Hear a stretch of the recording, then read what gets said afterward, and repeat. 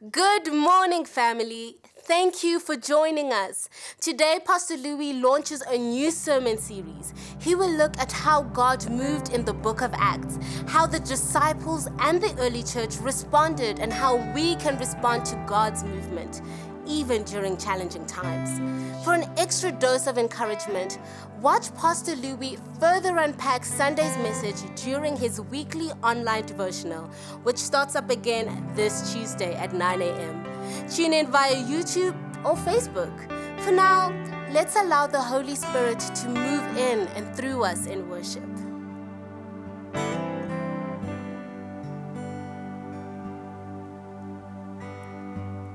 For the King and his kingdom,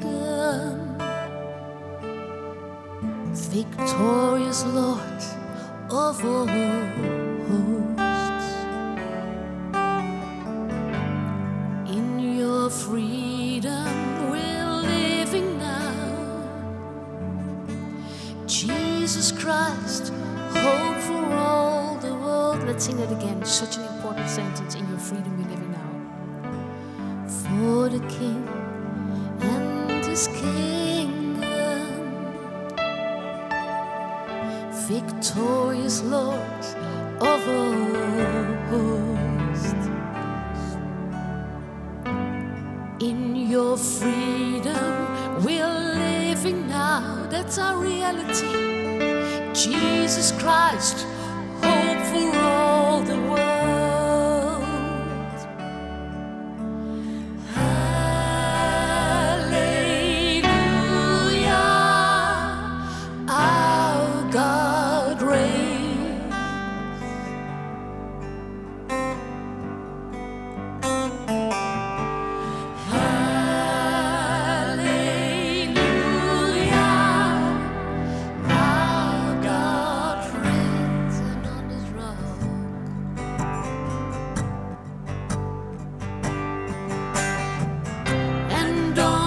Rock you build your church, that's what you do, Lord. And you have given us the keys. Heaven's gates are open wide, that all may come in. Your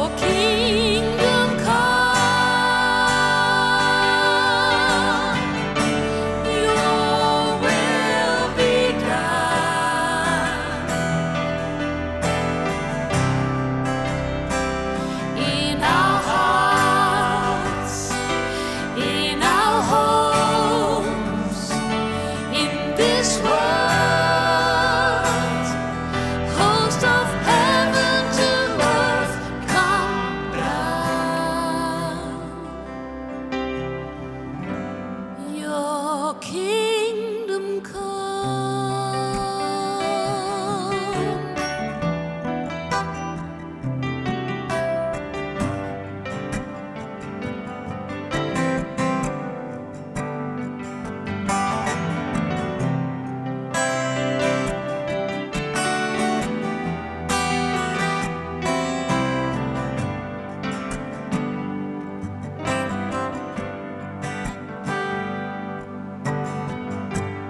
Hearts and hands joined together, reaching the world with hope and life. And as your glory is seen in us, nations will come to our light.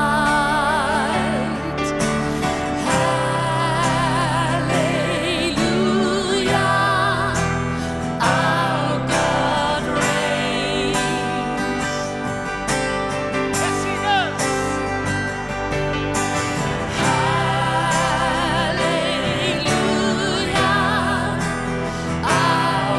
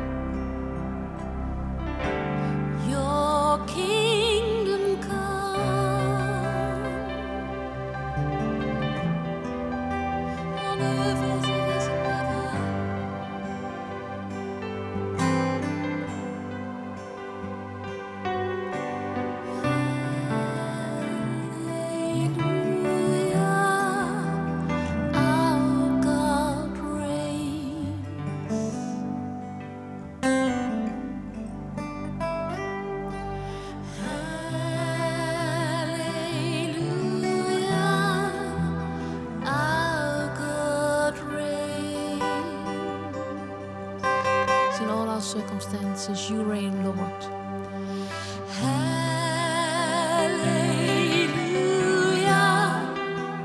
our God reigns. We ask you, Lord, to reign in everything. Hallelujah, our God reigns.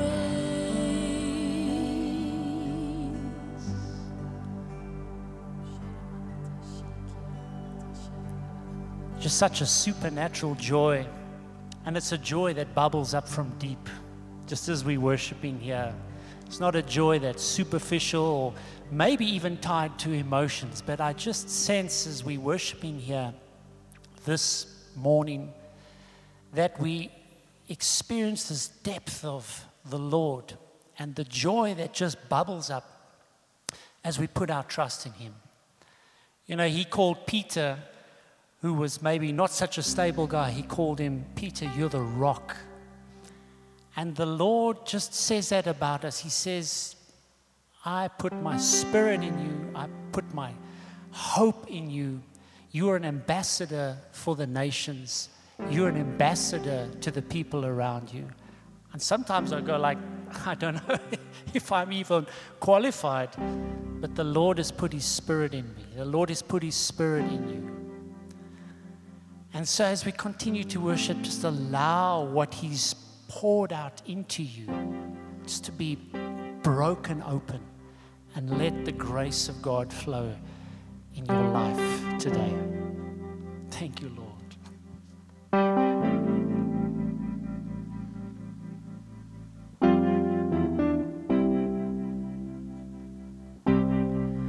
In the crushing, in the pressing, you are making new wine. In the soil I now surrender, you are breaking new ground. So I yield to you into your careful hand. When I trust you, I don't need to understand. Make me your vessel. Make me an offering. Make me whatever you want me to be. I came here with nothing, but all you have given me. Jesus, bring new wine out of me. In the crushing, in the pressing, you are making new wine. In the soil I now surrender, you are breaking new ground. You are breaking new ground. So make me your vessel. Make me an offering. Make me whatever you want me to be. Lord, I came here with nothing, but all you have given me. Jesus, bring new wine out of me. So make me your vessel. Make me an offering. Make me whatever you want me to be. I came here with nothing, but all you have given me. Jesus, bring new wine out of me. Jesus, Jesus, bring new wine out of me. Jesus, Jesus, bring new wine out of me. Jesus, Jesus, bring new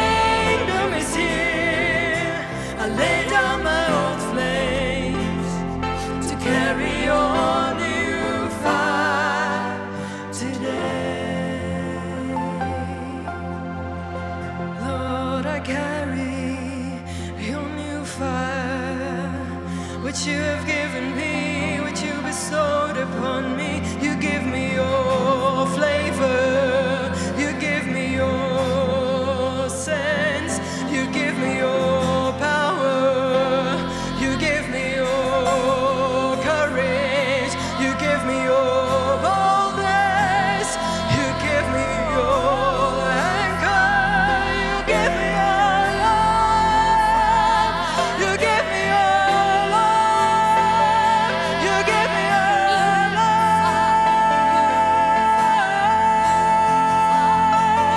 You give me your love.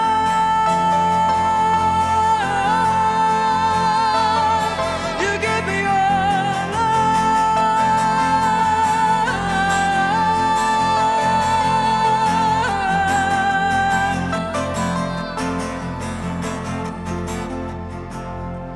So make me a vessel, make me an offering, make me whatever you want me to be.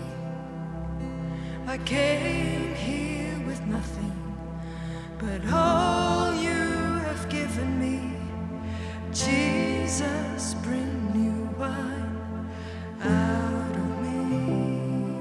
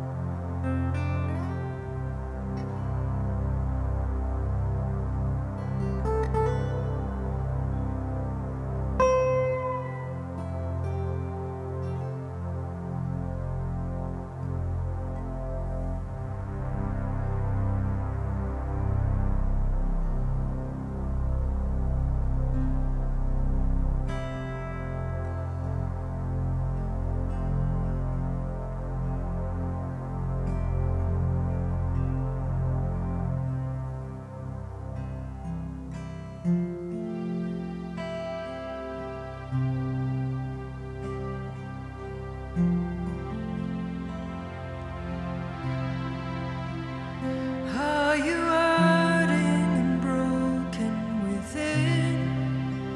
Overwhelmed by the weight of your sin? Jesus is calling. Have you come to the end of yourself? Do you thirst for a drink from the well? Jesus is calling, He's calling you. Oh, come to the altar. The Father's arms are open wide. Forgiveness was bought with the precious blood of Jesus Christ.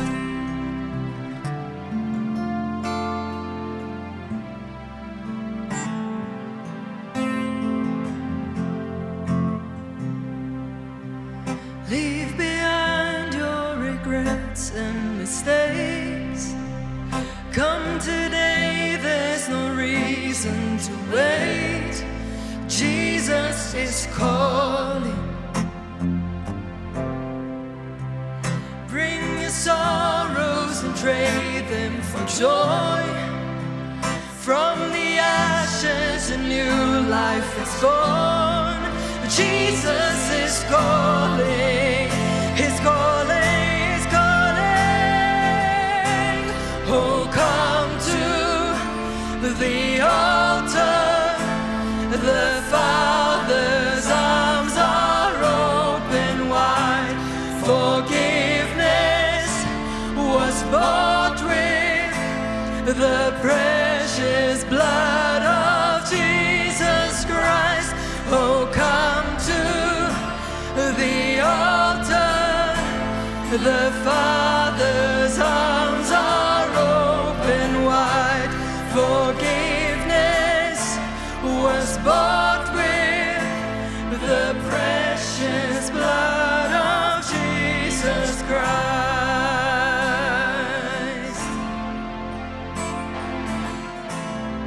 The precious blood of Jesus Christ.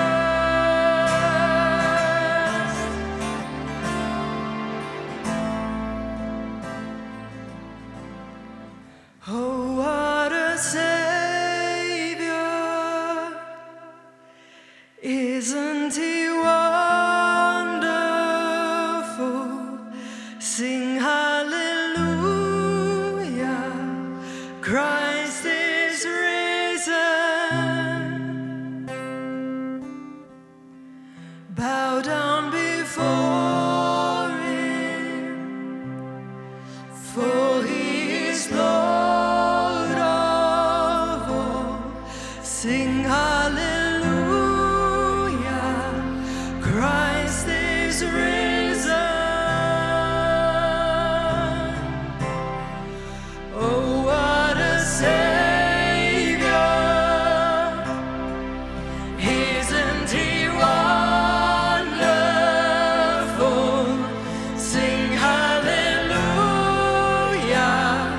Christ is risen.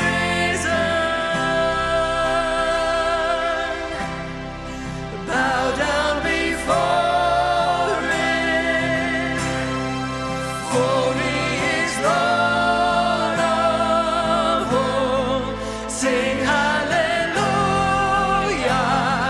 Christ is risen. Oh, what a Savior, isn't He wonderful? Sing hallelujah, Christ is risen. Bow down before Him, for He is Lord of all. Sing hallelujah, Christ is risen.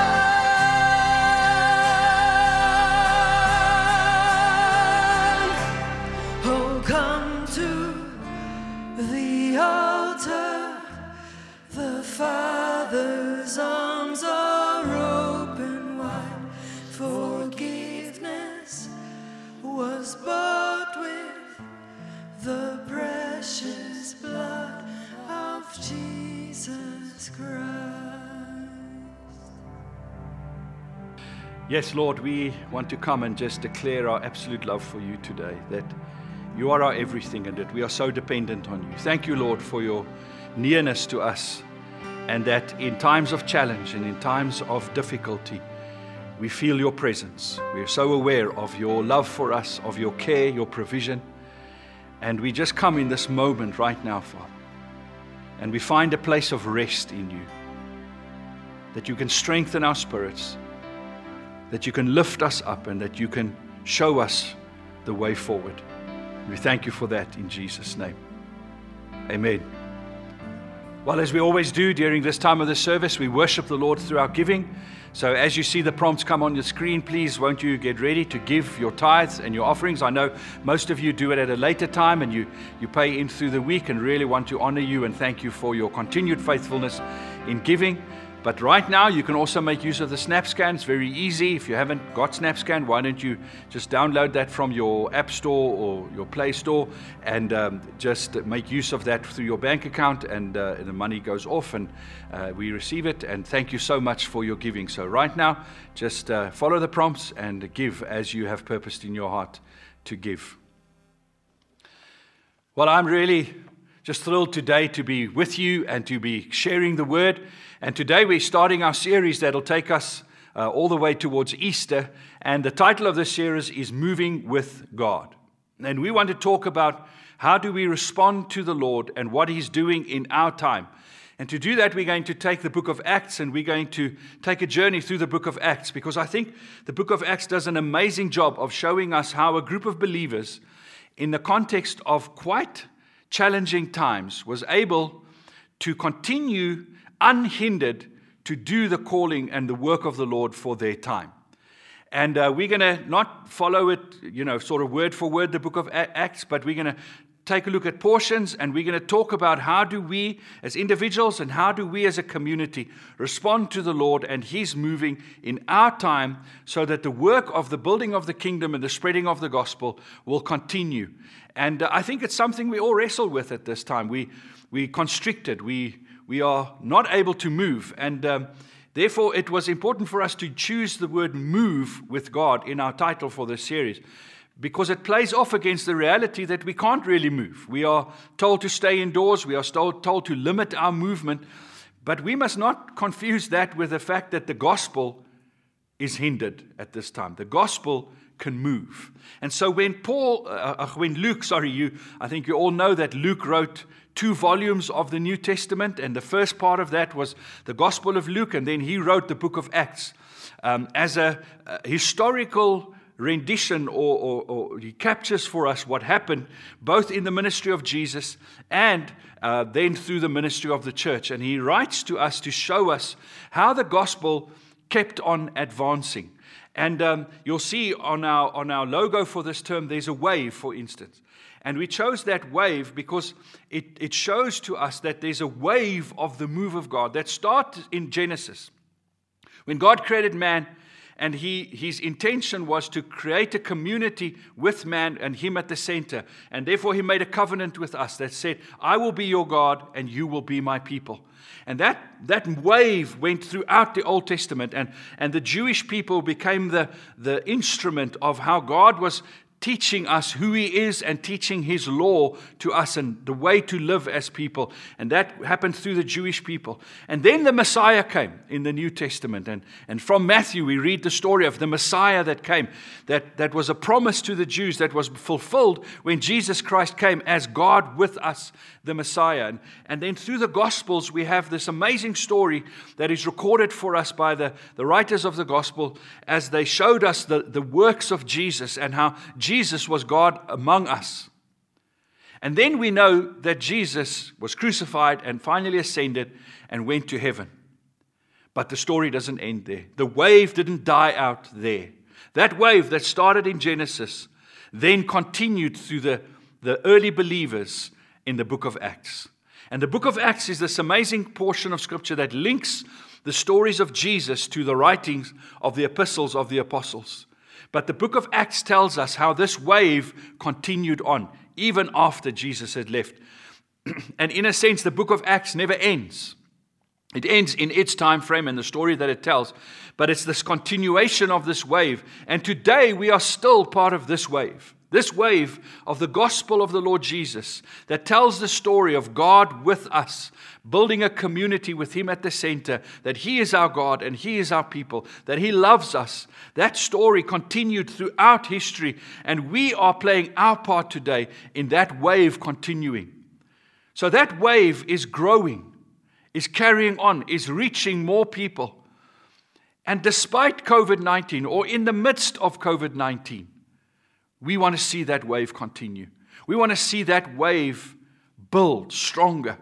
And therefore you'll see that wave in our logo that we've chosen. And every time you see that wave, please just let it remind you that you and I are part of that wave. And we want to make sure that the wave continues in the context of the restrictions of COVID-19, the economic realities, the social difficulties we are facing, everything that's going on in our world, if the people in the book of Acts was able, in the midst of their challenges, to play their part in the continuing of this wave and respond to the move of God, then surely we can do the same in our time, and the wave can build. And so that's why we're going to take a look at the book of Acts and use that as a structure for our story. Now, when we begin with the book of Acts, just a couple of things I want to say so that we understand about the book of Acts. Luke wrote the book of Acts, and he wrote it in a particular style of the day, which was how Greeks wrote their history. And there's a couple of things that you have to look out for when you read the book of Acts in how Greeks understood history to work and how they would record their history. Polybius, for instance, said that when Greeks wrote history, they considered personal observation and participation in events, travel, inquiry, and the consultation of eyewitnesses. So when Luke wrote the history, he was part of that history. And he recorded what eyewitnesses were saying of the history that happened after the passing of Jesus, or the ascension of Jesus, the ascension of Jesus until the early church. And we read that in Acts 1, verse 1 to 2. He says the following: "In my former book, Theophilus," the former book being Luke, and both the book of Luke and the book of Acts is written to this person named Theophilus. Now, we don't know much about Theophilus. We don't know who he was. History tells us that he probably was a wealthy, influential person that became a believer and had some questions about Christianity and wanted a deeper understanding of Christianity. So Luke writes to Theophilus, and he says, "I wrote about all that Jesus began to do and teach until the day he was taken up to heaven, after giving instructions through the Holy Spirit to the apostles he had chosen." So he says, that's the first volume. Now I'm continuing, the story is continuing, and I'm recording this story for you, this history of what happened. Some of the instruments the Greeks used when they wrote history is they would develop a history around chronology, but also geography. And we see that in the book of Acts. Luke records the story for us, and he unfolds it chronologically as it happens over time, but he also unfolds it as it spreads geographically, the gospel, from Jerusalem to Rome. Another way that they wrote their history is they built it around narratives and speeches. And we see that in the book of Acts. It's the story that's being told of what happened in the history, and then interspersed every now and then we see a sermon, a speech that is given that becomes a marked point that with the unfolding of that history. And Luke does the same. He writes these things. So when Luke records for us the history in the book of Acts, he writes this from his own personal perspective as being part of that history. But he still wrote Acts in a way that explains history objectively. So it's this weaving together of the personal experience. He interprets for us in the way that he says these are important events, and this event led to that event, but he does it in a historically accurate way. And when the book of Acts is studied, and even by outside sources and non-biblical sources, it is found to be accurate in how it records the times of the history. But it's not just a historical record. It's also the telling of God's purposes and plans and how that unfolds. Luke, when he writes the book of Acts, the last point I want to make in that is he accurately describes to us how the early church, the unfolding and the happening of the early church. But he does it in a way that is not prescribing to us, but describing. What I mean by that is he's not prescribing to us today how the church should be. He's describing how the church operated in that time and in that context. There's much lessons we can learn from that. But sometimes people make the mistake of thinking we can take the things we see the early church do in the book of Acts, and that's prescriptive to us, and we must copy that. So if they met in small homes, we must meet in small homes. If we're not meeting in small homes, then we're not like the book of Acts, then we're not the New Testament church. That's not how Luke recorded the book of Acts. He's showing to us how it happened and what happened, and then he's inferring lessons to us that we can draw and principles. And those are the things that we want to focus on. We don't want to get stuck with, this is the way they did it, therefore that's the way we must do it. Unless it's told to us that that's the case, we need to look for the principles. And so those are a couple of things that I want to say about the book of Acts. And I'll remind you of that as we study through the book of Acts. Or not study the book of Acts, but as we journey through this amazing book. But for today, I want to start with a little bit of a later section about the book of Acts. I forgot to say this. One of the key things we must look for when we read the book of Acts is what Luke says. He's writing to make sure that we have a thorough understanding of how things happened and unfolded. And for Theophilus, he particularly wanted to explain to him, this is what really happened.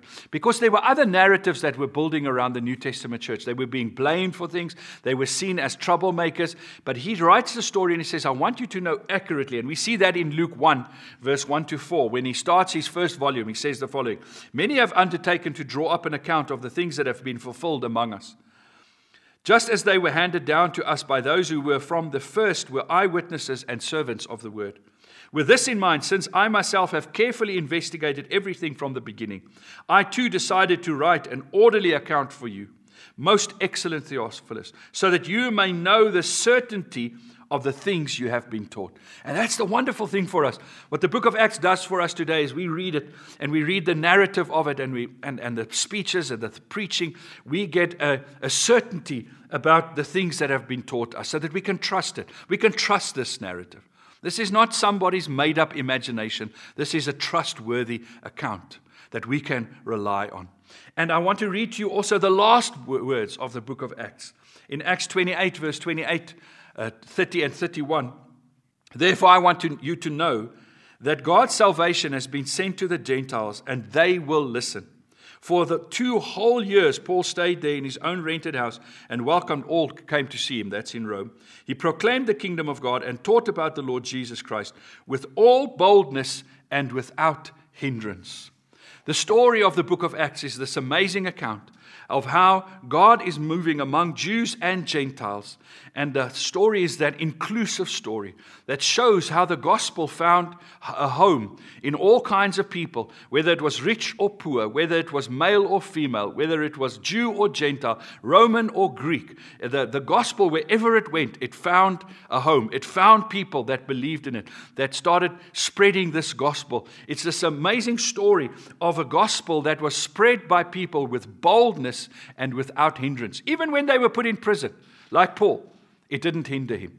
And that's the amazing thing of the gospel. You cannot stop the gospel from being spread. So right now, we are, in our natural sense, hindered. But can I tell you, that does not stop the gospel from being spread. And we will see that throughout the book of Acts, with boldness and without hindrance. And obviously, we know that boldness that these people had was because of the outpouring of the Holy Spirit. And we'll talk about that later in the series. It was a response to the activation of the Holy Spirit that gave them this boldness. And one of the key characters of the book of Acts is Peter. And that's what we want to do today, is look at Peter and how Peter was transformed by the working of the Holy Spirit to become one of these people that stood up in boldness to spread the gospel and to see the gospel advance without any hindrance. And we'll talk more about him throughout our journey in Acts. But today I want to start with Acts 1 and verse 12.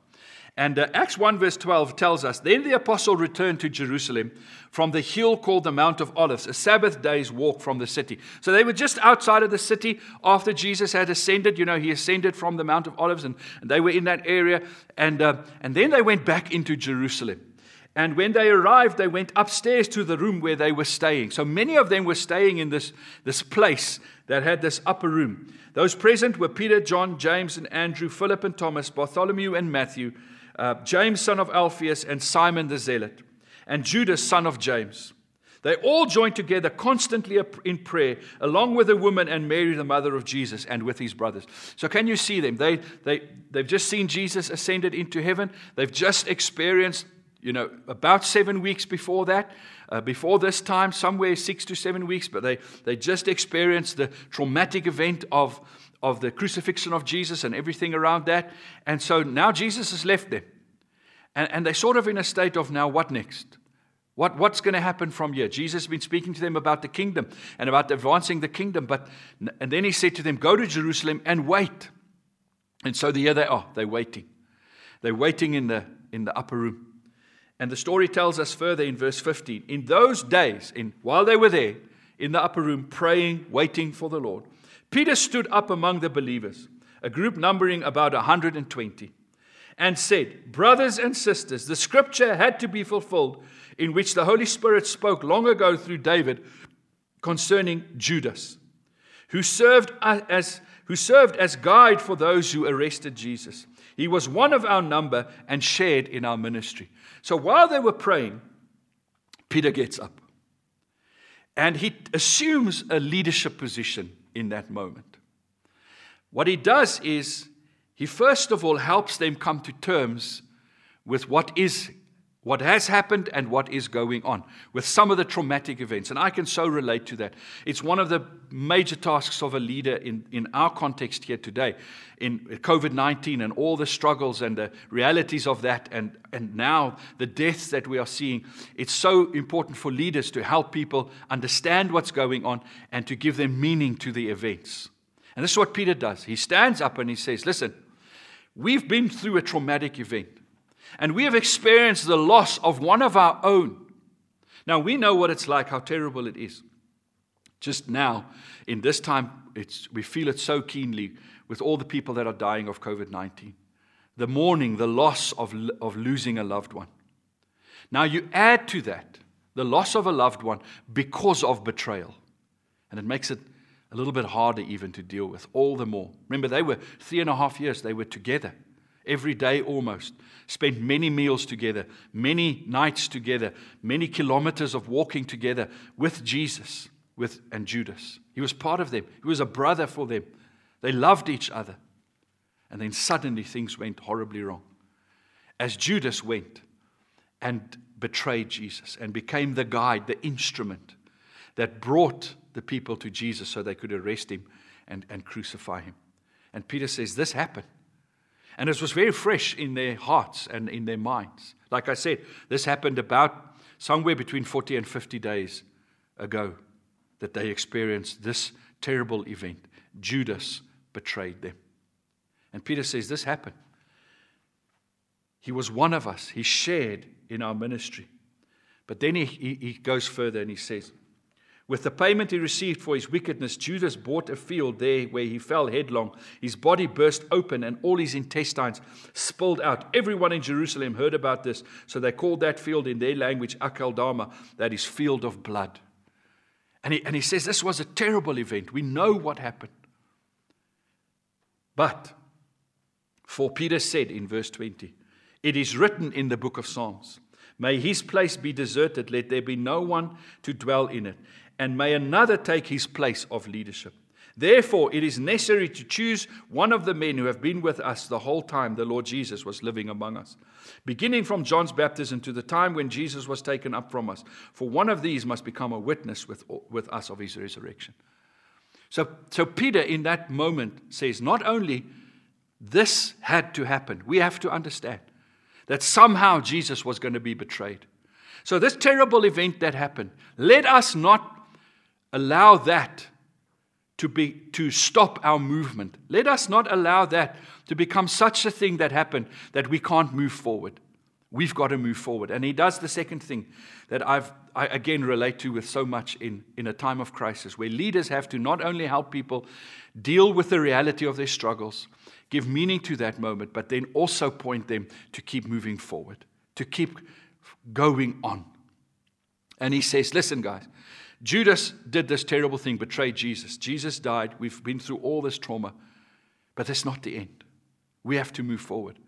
So we've got some administration to do here. We have to fill Judas's position. We have to choose somebody to replace Judas because our movement needs leaders and it needs to continue on.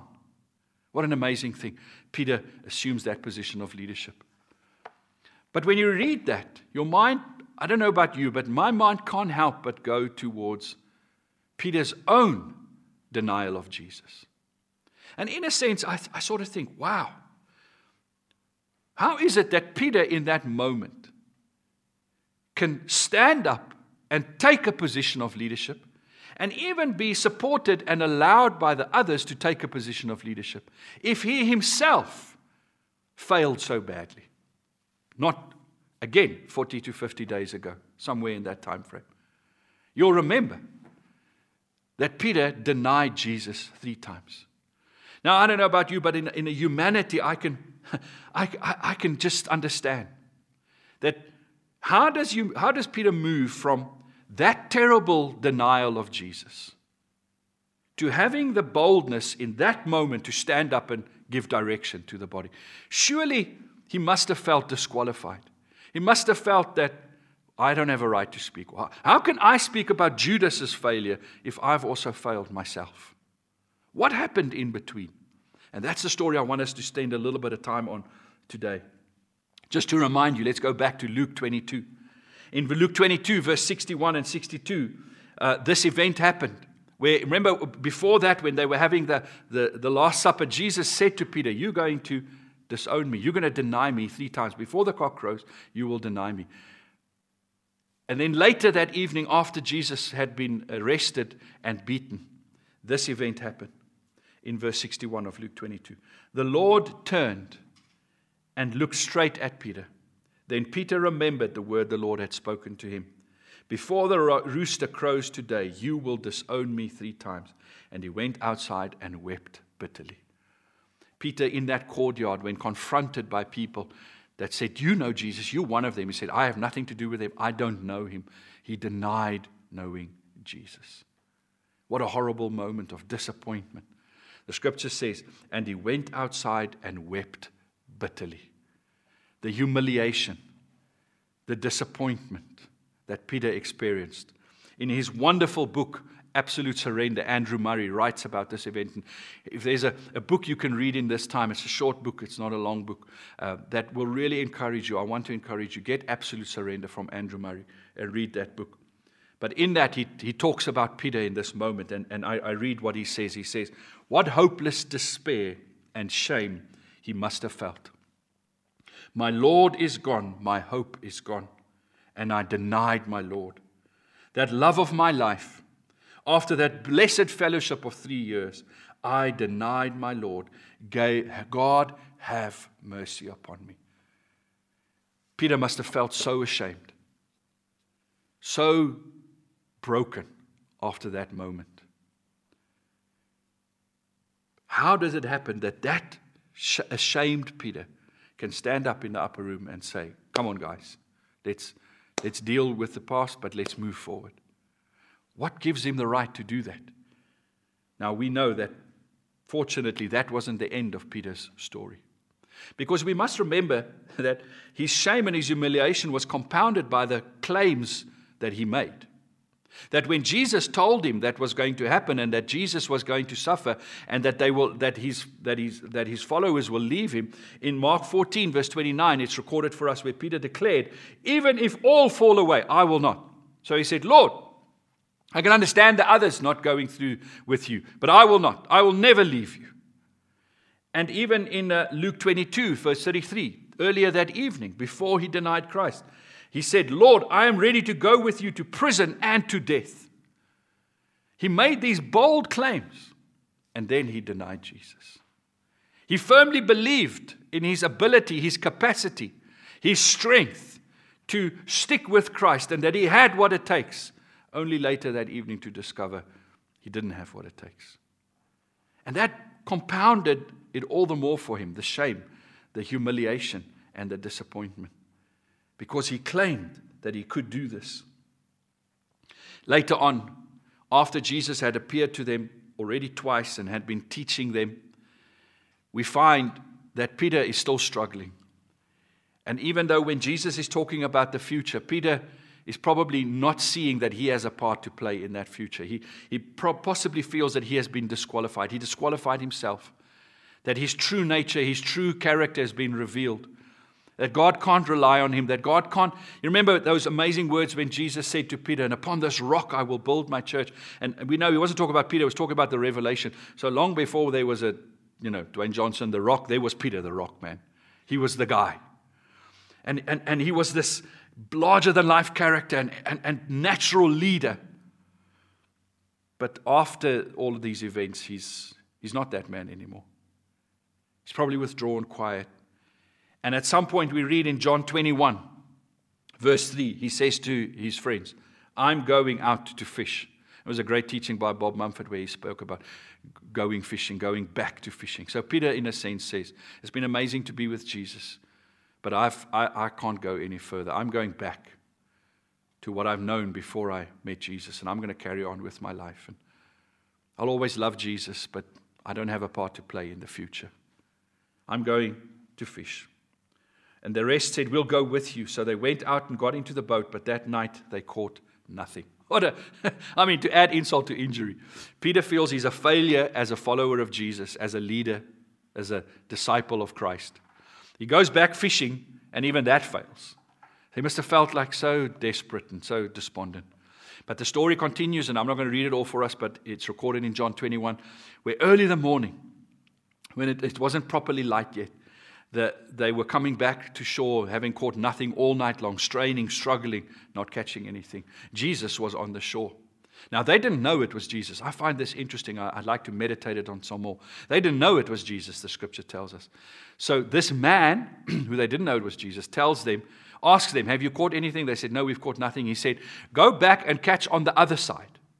And so they were so desperate that they listened to what this man said. Remember, they didn't know it was Jesus. The scripture tells us clearly. Only once they've caught the fish, and they caught this bumper, catch of fish, 153 large fish, the scripture says. Amazing that the nets didn't tear. They come back on shore. Then did they recognize it was Jesus. And the other disciples tells Peter, it's Jesus. Then Peter gets all excited, girds up his garment, jumps in the water, runs towards Jesus, showing that's who Peter is, this impetuous guy, this passionate person, and he runs towards Jesus. And Jesus is making breakfast for them on the beach. He's got some fish, and he's frying the fish for them. And they sit down, and he has just a moment with his friends. And they're sharing breakfast, but at a specific point in the breakfast, Jesus turns to Peter. And he asks him one question. Amazing how God can do that. We've all experienced that. How God can ask you one question that cuts right through all the bravado, all the pretense, all the masks, that just goes to the heart of our hearts and to the kernel of the matter of our lives. And he asks Peter this question in John 21, verse 15. When they had finished eating, Jesus said to Simon Peter, Simon, son of John, do you love me more than these? Wow. What an awkward moment for Peter. Rare among the friends that heard him say to Jesus, I love you more than them, because even if they leave you, I'll go with you to prison. So when Jesus asks that question, he takes him right back into that embarrassing moment, into that moment of humiliation. He asks Peter. He doesn't skirt around it. And I think we've got to recognize that often in our lives, God will do that with us. He's prepared to cut right through our nonsense and to reveal our most humiliating moments. He doesn't do that because he wants to belittle us, but because he wants us to get past that. Because he has a future for us. He has more for us. He doesn't want those moments of failure to define our lives. He says, if you allow me, I will take you beyond your moments of failure. That's the grace of God. We spoke about it last week. That's the grace of God. But God doesn't ignore those moments. He doesn't say, well, Peter, let's forget about that. Let's just carry on. No, he deals with those moments. He goes right into those moments. Because Peter cannot continue on in his role in the church and in the future of what God's work wants to do if he does not deal with that moment. He cannot just hide that moment and just leave it. He has to deal with it. He has to come to terms with it. So Jesus says to him, Peter, do you love me more than these? And if you read the scripture, I won't continue. Peter says, Lord, you know I love you. He doesn't say more than these. He just says, Lord, you know me. I've been found by you. You've opened me up. You have seen everything, Lord. You know me. You know I love you, but I fail. I'm weak. You know my weakness, but I love you. Then Jesus asks him that question 3 times, and some think he asked him 3 times to cancel out the 3 denials. And every time he says, feed my sheep, tend my lambs. He instructs Peter. He actually tells Peter, I recognize your failure. And he brings restoration and healing to Peter's failure. And then he says, and I commission you to carry on, to do the work that I've called you to do. And he restores Peter. And Peter is able to, in that time, begin to find his strength. Not in himself this time, but in the Lord. I think an important point, again, that Andrew Murray makes in his book, Absolute Surrender. He makes this point. He says, what Jesus was saying to Peter is, you will either deny yourself or you will deny me. But you have to deny something.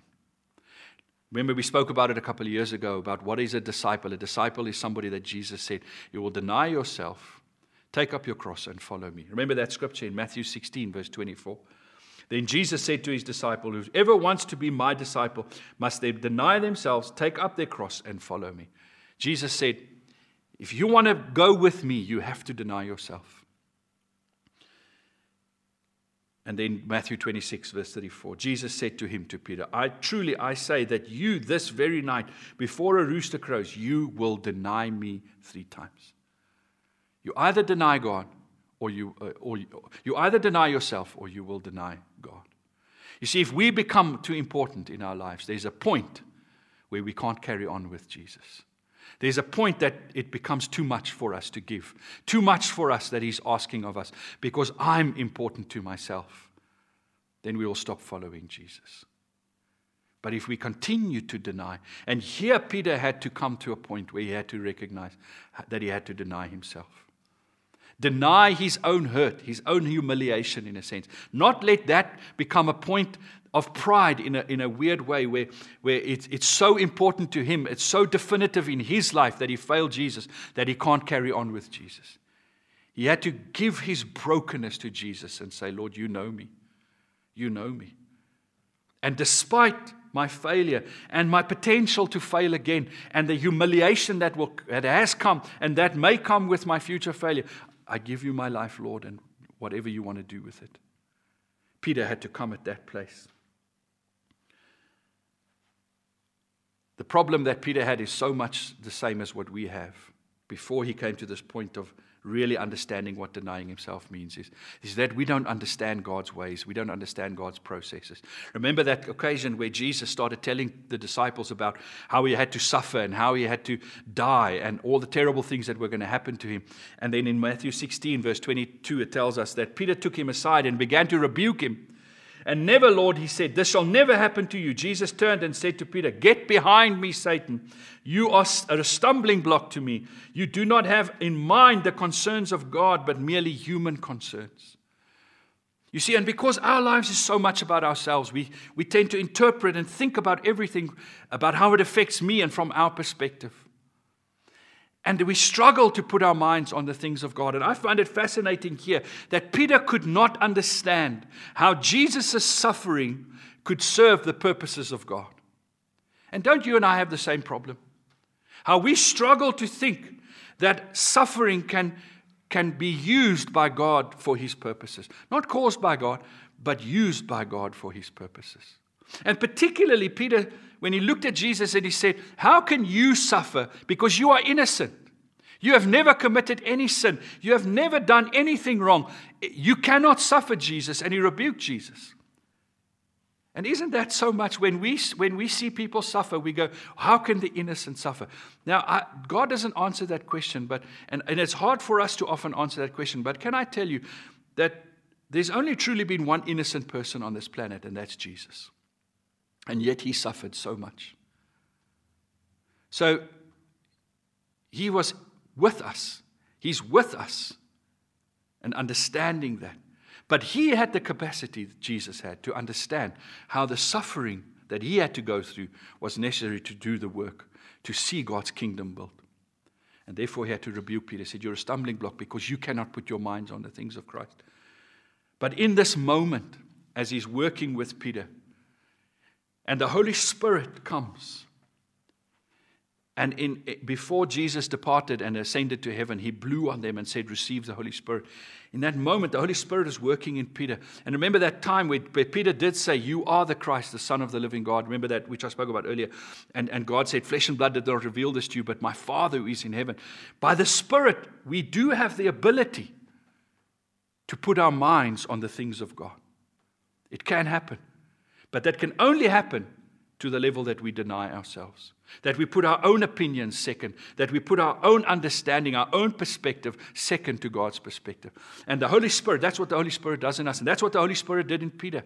And that's why when it came to that day of Pentecost, after Pentecost, or before Pentecost, and they're in the upper room and they come into terms with this terrible trauma that they've struggled, that Peter could stand up as a leader despite his own failing. And why the people could receive him as a leader, even if they've seen him fail so horribly. Nobody said, hey, Peter, sit down. You don't have any right to speak. Or mumbled amongst each other and murmured and said, why? Who's this guy? Who does he think he is? No, because they understood that when God calls us, it's not so much about what we bring. It's not about our strength. Our calling's never built on our strength. It's built on our surrender to Him. Now, our strengths play a role. I can remember when I was in my sort of mid to late 20s, after some really personal disappointments, my own failings in my own character and circumstances that were around me, I came to a point where, for the first time in my life, doubted and felt like God can't use me because I saw my own weakness. And as I was processing that and praying, one day the Lord said to me, you need to understand that I will use you, not because of your strength, but because I've decided. And your weakness cannot disqualify you. Now, I'm not saying I don't have to deal with my weaknesses, but it's that life of saying, Lord, I can fail. I can possibly fail you in the future. And that will humiliate me, but it's okay, Lord, if that serves your purpose. I will give you everything. It's that kind of surrender that when the Holy Spirit comes and moves on a person like that, where there's an empowering that takes place, that can see the kingdom of God advance and not be hindered. If we had to advance the gospel of Jesus on our strength and our abilities, we would be hindered and we would fail. That's why the scripture says, not by might nor by power, but by my Spirit. The Spirit moving on a people that are surrendered before God. I saw this recently, a little acronym for joy. If you want to know joy in your life, somebody said you've got to understand that J-O-Y means the following. Joy, Jesus first. O, others second. Y, yourself last. If you want to know the joy of serving Christ, of seeing the gospel advance unhindered in these times with all these challenges that we face, we have to say, Lord, you first. Others second, myself last, or yourself last. And we will see the gospel advanced unhindered. And as I'm coming to an end, that's why we see this transformation in Peter. There was worked in him by Christ a point of complete surrender, and then the Holy Spirit gets poured out upon him. And after the Holy Spirit's been poured out on Peter, we, for instance, read in Acts 5, verse 27 to 30, this amazing thing that we see Peter do. And he says they were being persecuted by the Jews and taken aside and told that they shouldn't speak the gospel. The apostles were brought in and made to appear before the Sanhedrin to be questioned by the high priest. We gave you strict orders not to teach in this name. He said, yet you have filled Jerusalem with your teaching and are determined to make us guilty of this man's blood. Peter and the other apostles replied, we must obey God rather than human beings. The God of our ancestors raised Jesus from the dead, whom you killed by hanging him on a cross. Can you see the boldness and the strength that is in Peter that now says, I have to obey God more than human beings? Now, please understand in the context, he was not saying that we don't obey the human laws. And throughout Acts, you'll see how Christianity is proven to always have been found innocent by the governments of the day, of insurrection and disobeying the law and anything. That's not what he's talking about. He's just saying, if I have to give my life for this gospel, I'd rather do that than be kept safe by staying within the confines of what people expected. I want to pray for us today. We are all busy with the Lord in these times. He's busy with us. I don't know what God's doing in your life, but I would guess that there's something of the Holy Spirit working in us to make sure that our surrender to Him is an absolute surrender. So that there's an outpouring of the Spirit. And we believe we are beginning to step into a new outpouring of the Spirit, of a move of God. That's why we're talking about moving with God. But if you want to move with God, if you want to ride this wave forward and play your part in this wave, then let's learn from Peter and this encounter, this narrative of Peter, that he had to come to that point of surrender. And we'll see it time and again through other people also in the book of Acts, that same pattern. So let's pray together today. Father, I thank you. Thank you for your word. Thank you for this time together for us to just consider these amazing stories. And thank you for the lives of people like Peter and the other followers of Christ, the other disciples. And Lord, we want to come and recognize that we have a part to play now. We have a role to play in seeing this wave of the gospel of the Lord Jesus unhinderedly going forward in our time. And therefore, we need to be strengthened and empowered by your Spirit. And so we ask that you would help us, Lord, that we would come and surrender before you. Whatever our concerns, whatever our fears are, whatever we think should be happening, we surrender that all to you. And we say, Lord, help us to have the mind of Christ and the mind of God in these situations, not our own minds and not our own understanding. But we empty ourselves and we say, come, Holy Spirit, help us to surrender to Jesus so that He can commission us and send us and empower us by His Spirit. And we thank you for that. I pray for every person. I pray for every household today. I speak your favor, your blessing over them. I speak over them that they will know you in these times. That they will know you, the one who gives us the victory. And we thank you for that in Jesus' name. Amen. Thank you for being with me today and for listening to this message. I trust that you've been encouraged. If you want to connect with somebody, just follow the prompts at the end of the service, and they will show you how to connect with people that are waiting to connect with you, or send an email, and somebody will respond to you in due course. So may the Lord bless you. Remember, next week we're again on this platform, 9:30 Sunday morning, 103 FM. You can listen in on, or you can join us via social media platforms for our second part of our series, Move with God. May the Lord bless you.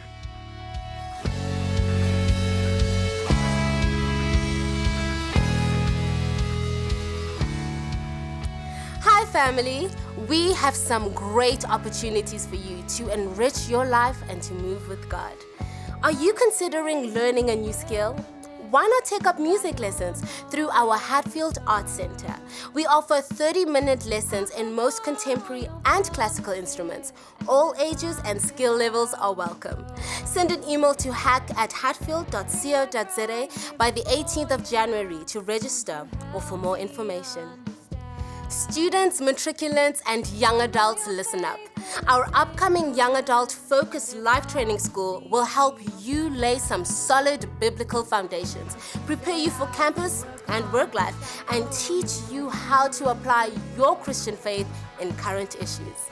Start 2021 strong and don't miss out on this special 1-month-long discipleship journey kicking off on the 1st of February. Email Karen at hla@hatfield.co.za for more information. If you've graduated from high school and are between the ages of 18 and 23, fill your gap year with a life-changing opportunity.